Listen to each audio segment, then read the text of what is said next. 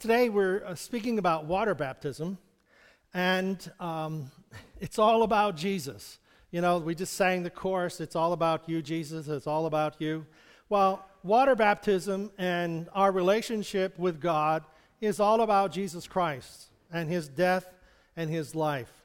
We'll start with Revelation chapter 3. There's a number of scriptures that we're going to use this morning, but Revelation chapter 3, verse 14 and verse 20. And it says this, "Write to Laodicea, to the angel of the church, God's yes, the faithful and accurate witness, the first of God's creation says, Look at me, I stand at the door, I knock. If you hear me call and open the door, I'll come right in and sit down to supper with you. Conquerors will sit alongside me at the head table, just as I have conquered, took the place of honor at the side of my Father. That's my gift to the conquerors." So, before there can be a water baptism, there is first our confession of faith in Jesus Christ. Everything is about and points to Jesus Christ. He is the Lamb of God who takes away the sin of the world. He is the one who died for our sins. He is the one who rose from the dead. He's the one who saves us and cleanses our life. Jesus says, there is no other avenue, there's no other way to heaven but through me. And as we see these stories of Buddhists and of Muslims and so on, and how that Jesus Christ is coming to them, coming to their life, and appearing to them. You know, there's such an emphasis on the power of God and upon the presence of God, and that it's not a theological argument. It's not a sit down and debate this and we'll come to a conclusion of Jesus as the only way to heaven. As this monk was steeped in his religion and in his faith, it was in that desire and reading about Jesus Christ on a little piece of paper that he came to have a knowledge or a hunger about Jesus Christ, and how that hunger turned into as it were, a revelation of Jesus in which he forsook his faith and became a follower of Jesus Christ. And these are the things that are happening all around the world. These are the things that are happening in places that we would never dream of, that they are hearing about Jesus Christ, and it's not because of a theological argument, but because of a revelation, an understanding that that God has come to them. Romans 3:23 says, "For all have sinned and come short of the glory of God." So there is an understanding in our life as we approach from the very basis of our humanity that we've all sinned. We've all come short of the glory of God. We all think that we have flaws. You know, it isn't, some people have said, I've never killed anybody. I've never robbed a bank. So I'm really not a bad person. Well, it's not about being a good person or a bad person. We've all have flaws. And if you don't have any, well, talk to me later. But the scriptures tell us that we all have flaws. We have all sinned, and sin means missing the mark. Missing the mark is missing the mark of perfection. We can't be perfect. God is the only one who is perfect, and he is the one who became the sacrifice for we who are flawed. The Bible even says all liars have their place in hell. I think, has anyone ever not told a lie? Well, anyhow, we see the idea. So I'm not going to spend a lot of time trying to convince us that we've got flaws. But the Bible says all have sinned. But in the same token, as we understand that portion, we also understand that there are other portions of Scripture that tell us all things work together for good to those who love God and are called according to his purpose. We also find that there's another Scripture that says, I can do all things through Christ who gives me strength. So there is an all that starts out with our relationship with God, that all have sinned, and as we recognize that all, and we confess our sins, we find then that in the relationship that we have with God, there is a promise. There is a promise that God is going to do a work in our lives. Now, thank you. Because of sin, that's a cheer. Do you hear that? Yes, thank you.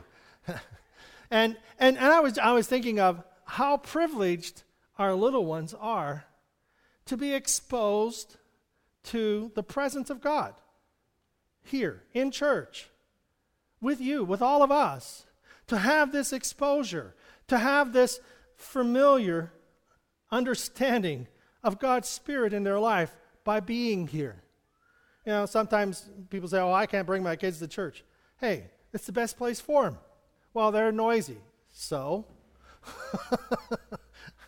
they're kids. You know, and this is a joke, so don't, the following now is a joke, okay? All right, I heard it, okay? So don't get mad at me or throw anything at me. This lady she was a comedian. She is a comedian. And she told the story. She said she never had children, so she was watching her nephew, who was about 3 years old, and he was running all over the house and wouldn't listen, wouldn't obey, wouldn't do anything that she wanted. And she remembered that she had a dog, and once she had him neutered, everything changed. Now, a comedian said that. I didn't make it up, nor do I believe that. Okay, I just wanted to throw that in there. But the idea is that we have a responsibility to spread the news of Jesus Christ, and that Jesus Christ is a part of our life. He isn't someone we put on and go to church and then take off when we go home. He is in our life, and He is there. The revelation of Jesus Christ, the Word of God, becomes our understanding of life and understanding of eternal life and understanding of present life. So, because of sin, then, there is a need. There's a need for someone to remove our sin from our lives. And it isn't I'm good and I'm bad. And at the end of life, if the good outweighs the bad, I go to heaven, and the bad outweighs the good, I go to hell. Hello. That doesn't work. That's not how it is. We need a Savior to save us from our sins. God, when He forgives us of our sins, takes that failures, our missing of the mark, and it is removed from our life, and God has promised He will never remember them against us again. So therefore, our beginning with God in forgiveness is that all of our past that has missed the mark is forgiven. You can say amen. Amen. Now, with that forgiven, we can do something that God can't. We can remember our failures. He doesn't. So with that in mind, when we are remembering and trying to demoralize ourselves with our past failures, God is saying, forget that. Let that go. What did you learn? How have you learned, and how have you grown, and how has His Word changed you from the inside out? That Word is the establishment of our life in Christ. And we move on from there. The frustration of I'm not good enough or never be good enough is correct. We never will be good enough on our own. You know, we never can do this. We can never make heaven on our own. Sin is missing the mark. We've all missed the mark. If you want to know the list of things, look at the 10 Commandments, you know. Bear false witness, covet, we don't need to go on. So, I have been with numerous people who state, I hope I go to heaven. I hope I go to heaven. I've even been with clergy, not of our denomination, but I'm sure there are some of ours that would say the same thing, that in a time of weakness we'd say, I hope I go to heaven. Well, our hope of going to heaven is not based on good enough, bad enough. Our assurance of heaven is based upon the work of Jesus Christ and my allowing that work of Christ to be in my life. So there is a certainty of eternity in the Christian life. Our Christianity lies in the work, and Jesus says, because I live, you shall live also. So there is an assurance based on the word and the authority of Jesus Christ that if we confess, see, the scripture that we read in Revelation, it says, He stands at the door of our lives knocking. If you hear me call and open the door, I will come in. So the understanding is that God comes to each and every person. Hello. Do you hear me calling? We had a friend, he'd come to the house, and he said he knocked. But he was the type of individual that if you didn't see him coming, you didn't hear him knock. Because he always was afraid of being in imposition. And, we'd tell him, hey, it's not an imposition. If you come, please let us know you're here. He says, well, I knocked and nobody answered the door. I mean, if you were standing next to the door, you couldn't hear it. But that was just the way he was, And if you didn't see him coming, you weren't going to hear him knocking. So in our life, no one will ever stand before God and say, excuse me, God, you never came and knocked at my heart's door. Nope, sorry. God will remind us all of his knocking. But the truth for us is that we have heard the knock, and God says, I will come in and I will sit down with you. And I'll sit down and eat with you. I'll have supper with you. God is going to live his life in us as we open our life to him. Scripture says, by one man, Adam, sin came into the world, and by one man, Christ, shall all be made alive. So Jesus Christ is a Savior. He saves us from our sin to live a life that is eternal, but to also live a life in the present. So God doesn't offer us just some hope that is in the future. God offers us a hope that is in the future that comes back to the present, that cuts off the failures of our past from affecting the present decisions. Well, I tried this and failed. Okay, do you want to try it again? Is it something that God is leading you to? Is it something you feel that God wants you to do? Well, see, we can't use our failures as a way of stopping the work that God wants to do in our lives. Well, the story we told about the monk. Should their family stop? This person who was a monk and became a Christian was killed. Should all of the family and all the church disband and walk away because of the difficulty? No, it became even stronger. If you want to talk about the history of the church has always just blown up, as it were, expanded when it suffered great persecution. Because there is such a power and such a reality that comes alongside of believers. Sorry to say, we really don't, in our Christian society in America, we really don't need God. What do we need God for? We can basically live our life on our own.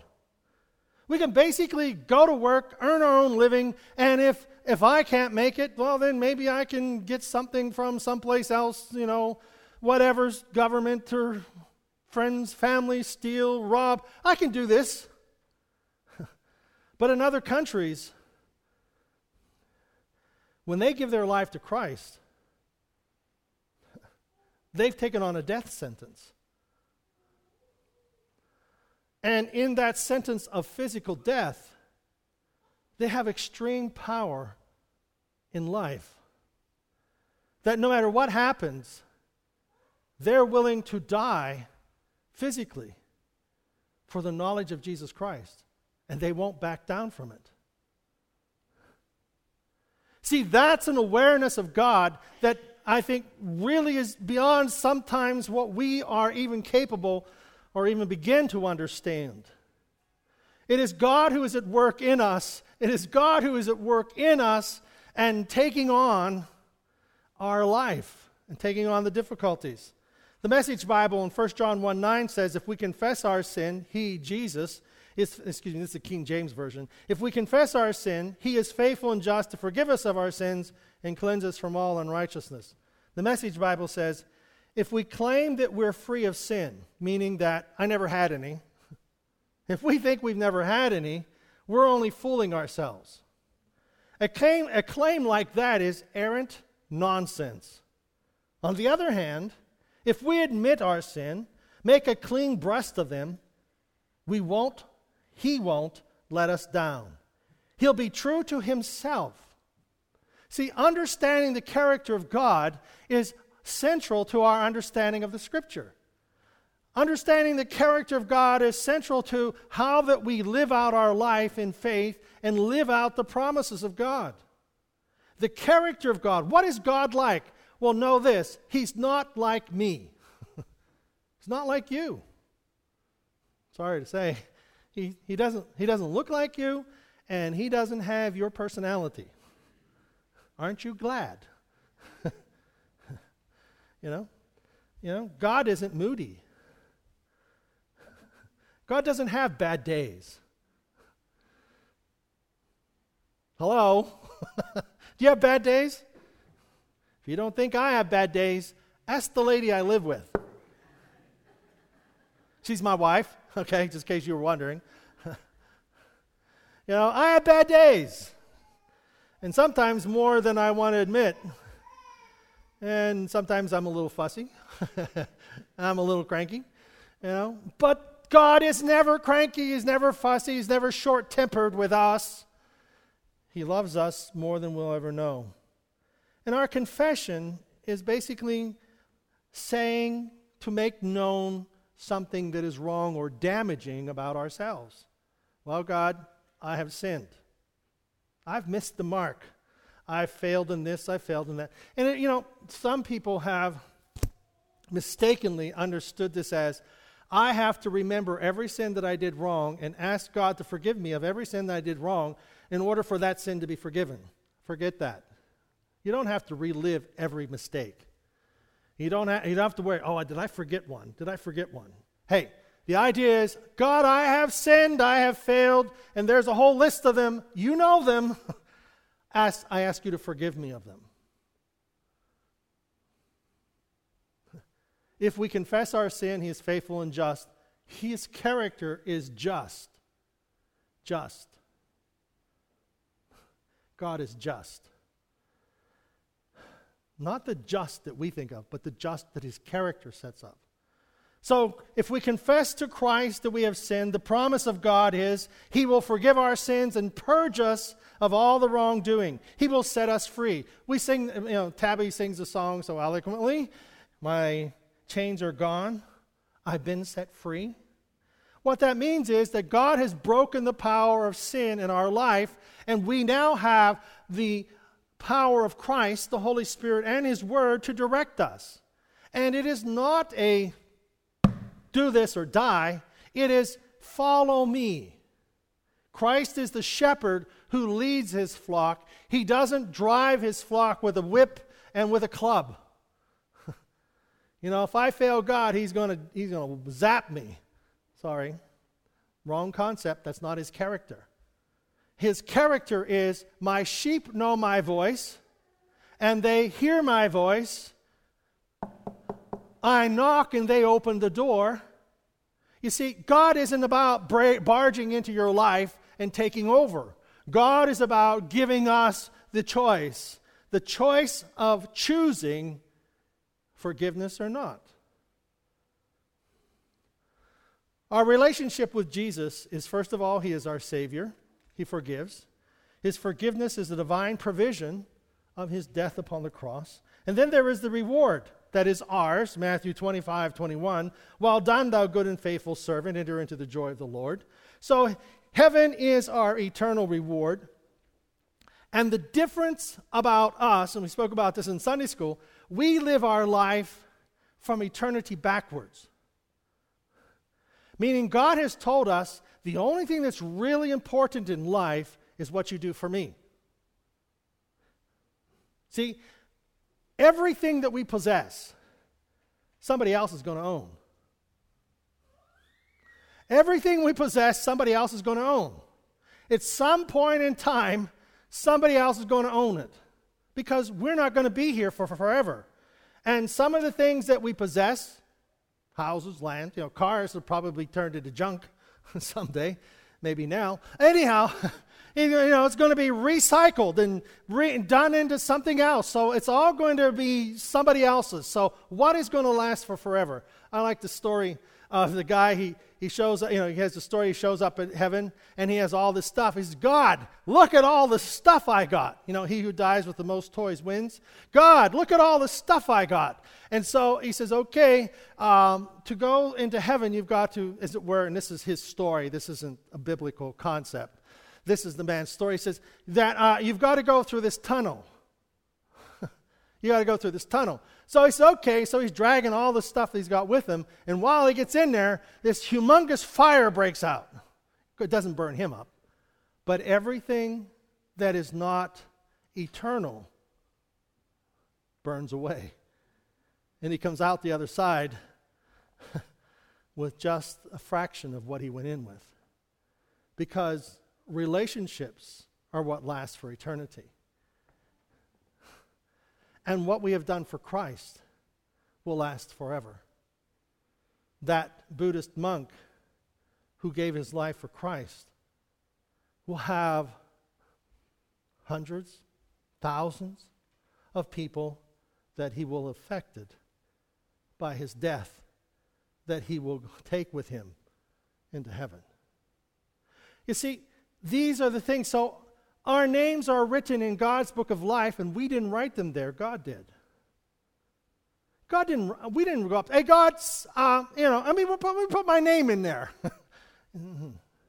Confess your sin. I am your Savior. I will write your name in my book of life. The most frightening words will be for those who stand at eternity and say, Jesus says, I don't know you.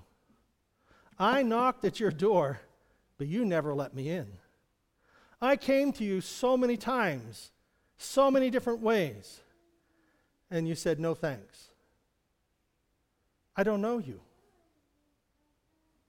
But you see, there is an awareness of sin in our life. There is knowing that we need forgiveness. There is a confession of our sin, God forgive me. There is the admonition for us then to follow Jesus into the waters of baptism. There is the admonition that those in the early church who gave their life to Christ were baptized. And it was a way of setting them apart. Baptism literally means to be dipped or immersed. So water baptism signifies the death, burial, and resurrection of believers. Water baptism in itself does not save us. I'm sorry, there's no magic in the pool at the Pritz. The pool at the Pritz. There's no magic in the water that when we go out there and we dip you, that you come out new, because there's magic in the water or magic in the words, baptize you in the name of the Father and Son and Holy Spirit. There's no magic in that erases sin.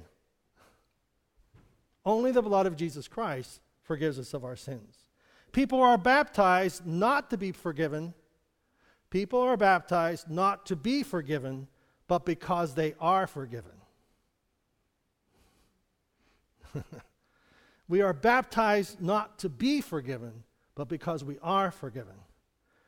So all who sincerely repent of their sins and experience a living faith and express of faith in a living Christ are eligible for baptism.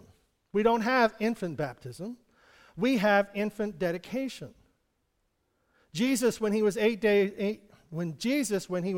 days old, was taken by Mary and Joseph to the temple to be presented to the Lord, to God.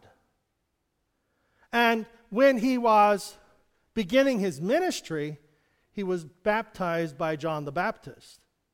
And all who were followers of Jesus were baptized, immersed in water. This was not a new tradition beginning with the disciples and John the Baptist. That anyone who was a foreigner to Judaism and wanted to convert to Judaism would come and say, we want to leave our old gods and follow the God of Israel. They would go into the water and the law would be written to them, or read to them, and they would immerse themselves in the water as saying that they were giving up, dying out to their old life, and accepting Judaism. So baptism, water baptism, especially by immersion, was not new to the Jewish people. It didn't begin with John the Baptist. It was very much a part of their traditions. And so when they became followers of Jesus Christ, can you imagine the shock to the Jewish people when they saw these people being baptized, not into Judaism, but being baptized into followers of Jesus Christ? They're already Jewish. Why do they need to be baptized? They were baptized to signify that they were coming to Christ and being a follower of Jesus. So baptism in water is a sign to all that we are followers of Jesus Christ. Baptism by immersion is a sacred act. It's a sacred act that we do because we feel in our heart that Christ has saved us from our sin.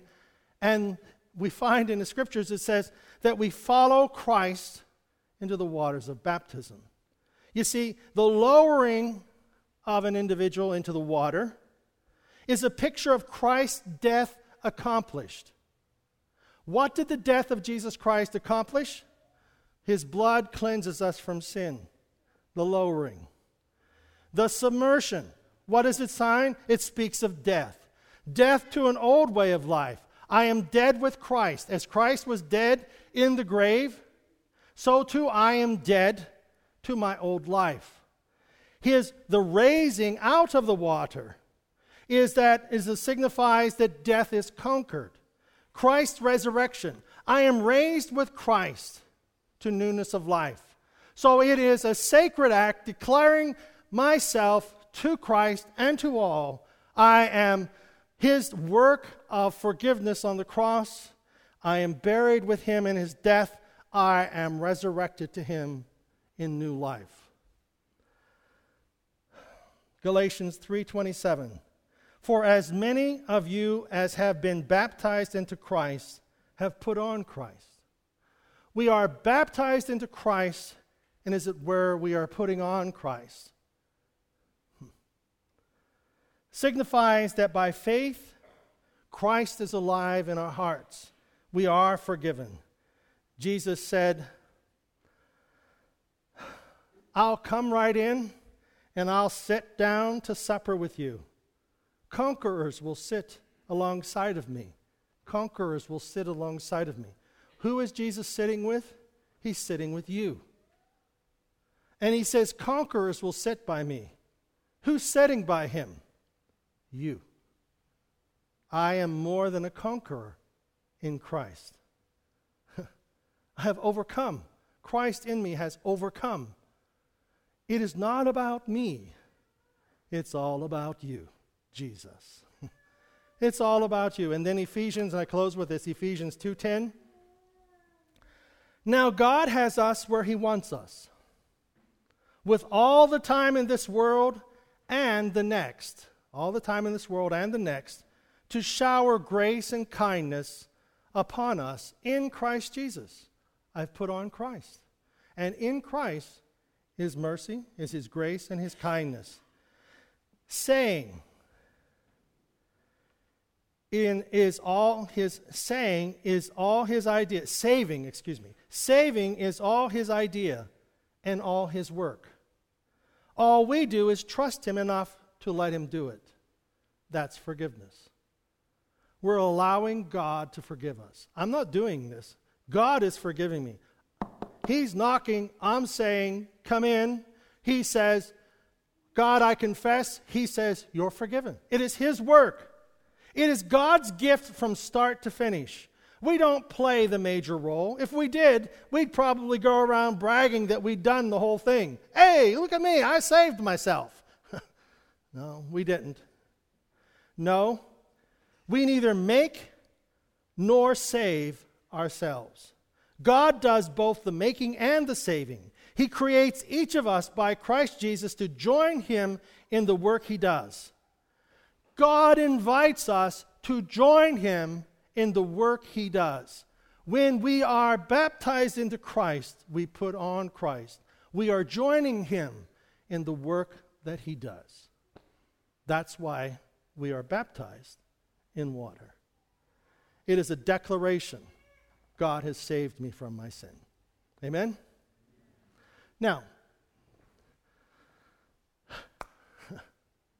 I would like all those who are going to be baptized to come forward.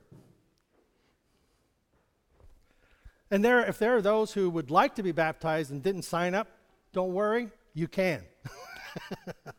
Are there others? Billy, she's downstairs. Okay, is anybody else? Well, if the idea is we've given our life to Christ, and we're making a public testimony of how Christ has saved us from our sin, has given us a new heart and a new life. Father, we thank you. We thank you, Lord. We ask you to forgive us of our sins and live within our hearts. God, we are here by a divine call. You've called us to this place and time. We ask, oh God, your blessing upon these lives and upon the service that will follow. That is a sacred time of declaring you to all that we are your follower. And we put you on, oh God, that, Lord, you are not only in our hearts, but God, you are in our lives completely. Amen. Mm-hmm. God bless you. Let's all stand. So, Father, we thank you for this day. We thank you for the time that is to follow. We ask, oh God, your blessing upon our lives, upon our friendship, our fellowship, our walk with you. Bless us, oh God. Bless us that we might be a blessing. In Jesus' name we pray. Everyone said? Amen. We'll see you at the Pritt pool.